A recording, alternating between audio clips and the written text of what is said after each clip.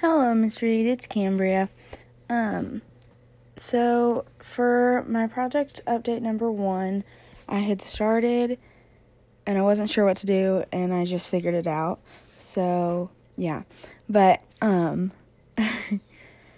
the first thing I tried to do was just learn something really basic and self-explanatory, kind of.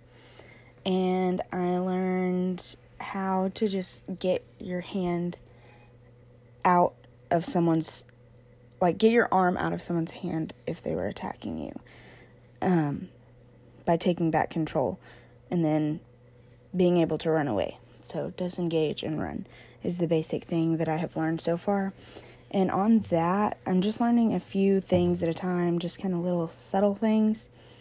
And on that, my big thing that I learned was that you can't just try and fight or run away from it. You have to make sure they're locked onto your arm good and then hold their arm.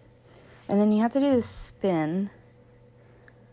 But if you spin the wrong way, it's going to get you more stuck. So you have to remember which way to spin. And I can upload a video of that. But yeah. And so eventually I got it.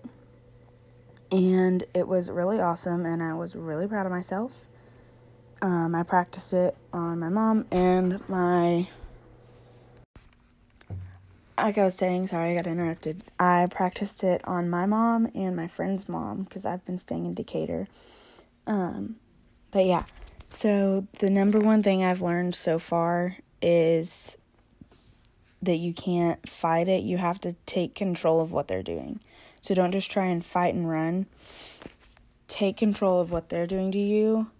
Spin it to your own, what you need to do, and then disengage. And then run. So don't try and disengage and then fight. Just run.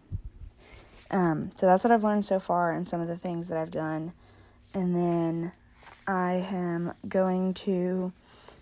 next thing I'm going to do is learn a few more moves. So the next update will have a few more things in it than just that move. But yeah, that's what I've learned so far. So thank you for listening.